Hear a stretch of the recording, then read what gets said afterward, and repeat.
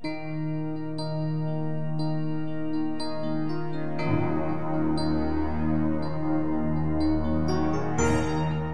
മാസം 23 ഞായറാഴ്ചയിലേക്ക് സ്വാഗതം.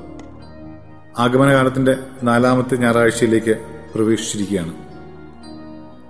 വേദപുസ്തകം പറയുക, ആ ദിവസങ്ങളിൽ മറിയം യൂദായിലെ മലമ്പ്രദേശത്തുള്ള ഒരു പട്ടണത്തിലേക്ക് തിടുക്കത്തിൽ യാത്ര പുറപ്പെട്ടു. അവൾ സക്കറിയുടെ വീട്ടിൽ പ്രവേശിച്ച് എലിസബത്തിനെ അഭിവാദനം ചെയ്തു. മറിയത്തിന്റെ അഭിവാദനം കേട്ടപ്പോൾ എലിസബത്തിന്റെ ഉദരത്തിലെ ശിശു കുതിച്ചു ചാടി. എലിസബത്ത് പരിശുദ്ധാത്മാവിനെ നിറഞ്ഞവളായി.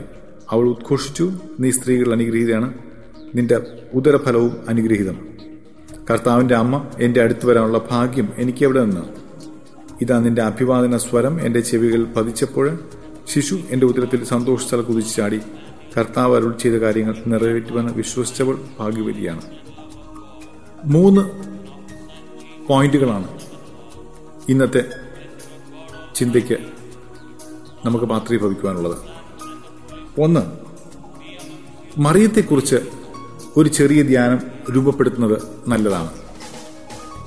ഈ ആഴ്ചകളിലൊക്കെ മറിയം നിറഞ്ഞു നിൽക്കുന്ന ഒരു വലിയ ധ്യാനത്തിന് വിഷയം നൽകുന്ന ഒരു വ്യക്തിത്വമായി നിൽക്കുകയാണ്.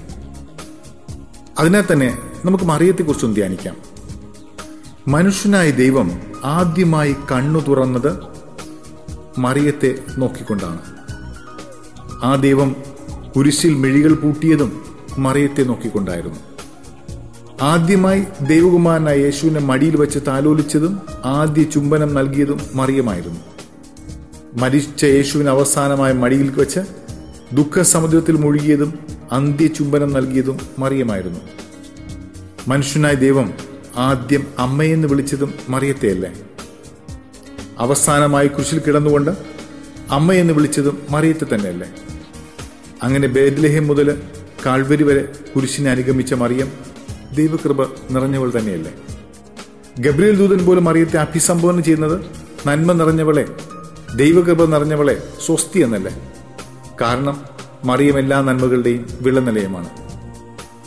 അതുകൊണ്ടാ പറയുക, ആദിയിൽ ദൈവം എല്ലാ ജലാശയങ്ങളെ ഒരുമിച്ച് കൂട്ടി കടൽ അല്ലെങ്കിൽ സമുദ്രം എന്ന് പേരിട്ടുവെങ്കിൽ ദൈവം ഈ ലോകത്തിലെ എല്ലാ നന്മകളെയും ഒരുമിച്ച് കൂട്ടി മറിയം എന്ന് പേരിട്ടു. വേദപുസ്തകം അവസാനിക്കുക, കാരണം കർത്താവ് അരുൾ ചെയ്ത കാര്യങ്ങൾ അവൾ നിറവേറുമെന്ന് വിശ്വസിച്ചു.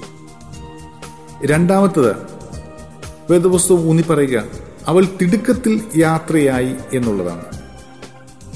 ഒരു ക്രിസ്ത്യാനിക്ക് ഈ ലോകത്തിലേക്കുള്ള ആവശ്യമായിട്ടുള്ള ഒരു കാര്യം തിടുക്കത്തിലുള്ള യാത്രയാണ്.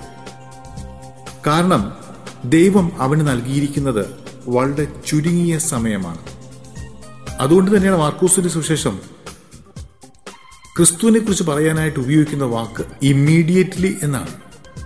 അവൻ അതിരാവിലെ മലമുകളിലേക്ക് പോയി, ഇമ്മീഡിയറ്റ്ലി അവൻ താഴെ വന്നു, ഇമ്മീഡിയറ്റ്ലി ജനങ്ങളുമായിട്ട് നടന്നു, ഇമ്മീഡിയറ്റ്ലി ആൾക്കാർക്ക് അത്ഭുതങ്ങൾ നടത്തി. അങ്ങനെ പെട്ടെന്ന് കാര്യങ്ങൾ ചെയ്യുന്ന ക്രിസ്തുവിനെ കാണുക.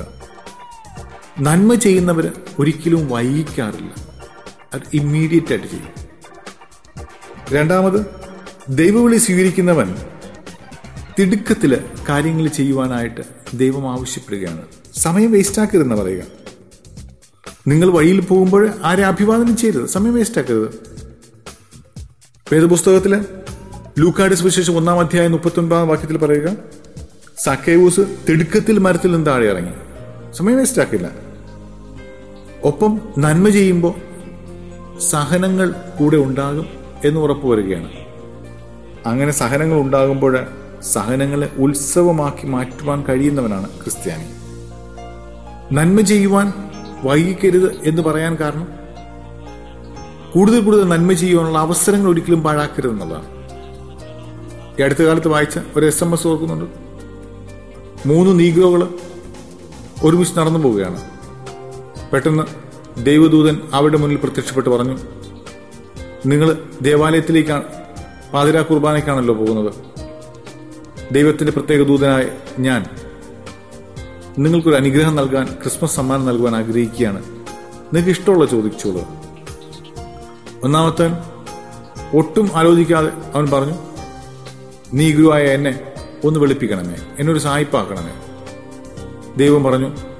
ആകാശത്ത് നോക്കി, ദൈവദൂതൻ ആകാശത്ത് നോക്കി. ഇമ്മീഡിയറ്റ്ലി അവൻ സായിപ്പായി മാറി, വെളുത്ത വ്യക്തിയായി മാറി. രണ്ടാമത്തിനോട് ചോദിച്ചു, നിനക്കെന്താ വേണ്ടത്? രണ്ടാമത്തവൻ, ഈ നീഗ്രോ വെളുത്ത സുന്ദരകുട്ടനപ്പനായ സായിപ്പിനെ പോലെ ഇരിക്കുന്നുണ്ട് പറഞ്ഞു, എനിക്കത് മതി. ദേവദൂതൻ മറ്റൊന്നും ചിന്തിച്ചില്ല, അവനെയും സായിപ്പാക്കി. ഇത് രണ്ടും കണ്ടപ്പോൾ മൂന്നാമത്തവൻ നീഗ്രോ ഭയങ്കരമായിട്ട് ചാടുകയും മറിയവും എലിസബത്തും തുള്ളിച്ചാടിയതുപോലെ കൈയടിച്ച് പാട്ടുപാടുന്നു, ആകാശത്തിലേക്ക് കൈകൾ വലിച്ചെറിയുന്നു, നൃത്തം ചവിട്ടുന്നു, എന്തൊക്കെ ബഹളം ഉണ്ടാക്കുന്നു. മറ്റുള്ള രണ്ടൊരു അമ്പരന്നു. അപ്പോൾ അവർ വിചാരിക്കും ഇവനെന്തോ വലിയൊരു കാര്യം ചോദിക്കാൻ പോണെന്ന്. മാലാഖ പറഞ്ഞു, നിങ്ങൾ ചോദിക്കേണ്ട പെട്ടെന്ന് ചോദിക്കുക, സമയം വേസ്റ്റ് ആക്കാനില്ല. അപ്പോൾ ഈ മൂന്നാമത്തെ നീഗ്രോ പറഞ്ഞു, എനിക്ക് വേണ്ട ഒരേ ഒരു കാര്യമേ ഉള്ളൂ, ഒന്നും രണ്ടും നീഗ്രോകളെ വെളുപ്പാക്കിയവരെ കറുപ്പിച്ചാൽ മതി.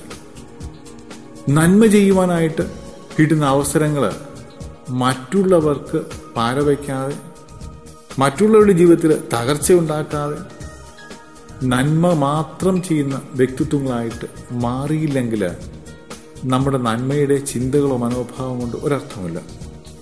രണ്ടാമത് വേദപുസ്തകം പറയുക, സ്നേഹപുരസ്കരമായ ഒരു അഭിവാദനം വളരെ ആവശ്യമാണ്. അവൾ സക്കറിയുടെ വീട്ടിൽ പ്രവേശിച്ച് എലിസബത്തിനെ അഭിവാദനം ചെയ്യുന്നു പറയുക. ഞാൻ പലപ്പോഴും ആഗ്രഹിച്ചു പോയിട്ടുണ്ട്, അൾത്താരയിൽ ദിവ്യബലി തുടങ്ങുമ്പോൾ 2 കൈകളും കുപ്പി ആൾക്കാർക്ക് നമസ്തേ പറയണമെന്ന്. പക്ഷേങ്കിൽ പലപ്പോഴും മടിക്കുന്നത്, ഒരു ഗുഡ് മോർണിംഗ് പറഞ്ഞാൽ പോലും ആരും തിരിച്ചു പറയാറില്ല. വളരെ ഒരു കാഴ്ചക്കാരായി മാത്രം നിൽക്കുന്ന ഒരു ഓഡിയൻസാണ് പലപ്പോഴും ഉണ്ടാകുക. നമസ്തേ പറയുക എന്ന് വെച്ച് കഴിഞ്ഞാൽ, എൻ്റെ ഉള്ളിലെ ക്രിസ്തു നിന്റെ ഉള്ളിലെ ക്രിസ്തുവുമായി സംവദിക്കട്ടെ, എൻ്റെ ഉള്ളിലെ ഈശ്വരൻ നിന്റെ ഈശ്വരനെ കണ്ടുമുട്ടട്ടെ, അഭിവാദനം ചെയ്യട്ടെ. അഭിവാദനത്തിന് മറ്റൊരർത്ഥമുള്ളത് ഞാൻ റെസ്പെക്ട് ചെയ്യണമെന്നുള്ളതാണ്, അപ്രിഷ്യേറ്റ് ചെയ്യപ്പെടണം എന്നുള്ളതാണ്. എനിക്കറിയാവുന്ന ഒരു കുടുംബത്തിൽ നമ്മളെപ്പോ ഈ ഭവനത്തിലേക്ക് കയറി ചെന്ന് കഴിഞ്ഞാലും എന്നേക്കാൾ ഏകദേശം 10 വയസ്സിനുമുള്ള മുതിർന്ന അവരെപ്പോഴും എഴുന്നേറ്റ് നിൽക്കുന്നതായിട്ടുണ്ട്. ഒരു ബഹുമാനിക്കുന്ന, അപ്രിഷ്യേറ്റ് ചെയ്യുന്ന, അഭിവാദനം ചെയ്യുന്ന ഒരു ജസ്റ്ററായിട്ട് കണ്ടിട്ടുള്ളത്. പലപ്പോഴും മറ്റുള്ളവർ വരുമ്പോൾ ഇത് പ്രാക്ടീസ് ചെയ്യാൻ വേണ്ടി ശ്രമിച്ചിട്ടുണ്ട്. നമ്മൾ ആരെയൊക്കെ ബഹുമാനിക്കുവോ നമ്മുടെ വ്യക്തിത്വത്തിന് മാറ്റം കൂട്ടത്തേ ഉള്ളൂ. മൂന്നാമത്, സത്യസന്ധ്യമായ ഒരു സ്ഥിരീകരണം ആവശ്യമാണ്. സ്ഥിരീകരണം കൊണ്ട് ഉദ്ദേശിക്കുന്ന സത്യസന്ധമായ ഒരു പെരുമാറ്റമാണ് ക്രിസ്ത്യാനിനെ പ്രതീക്ഷിക്കുന്നത്. എല്ലാത്തിനകത്തും ഒരു ട്രാൻസ്പെറൻസി.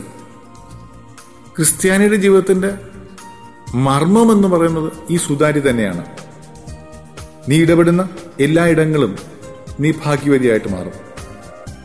നീ ബന്ധപ്പെടുന്ന എല്ലാ മേഖലകളും അനുഗ്രഹപൂർണമായ കൃപകൾ ചെയ്യുന്ന സമയമായി മാറും.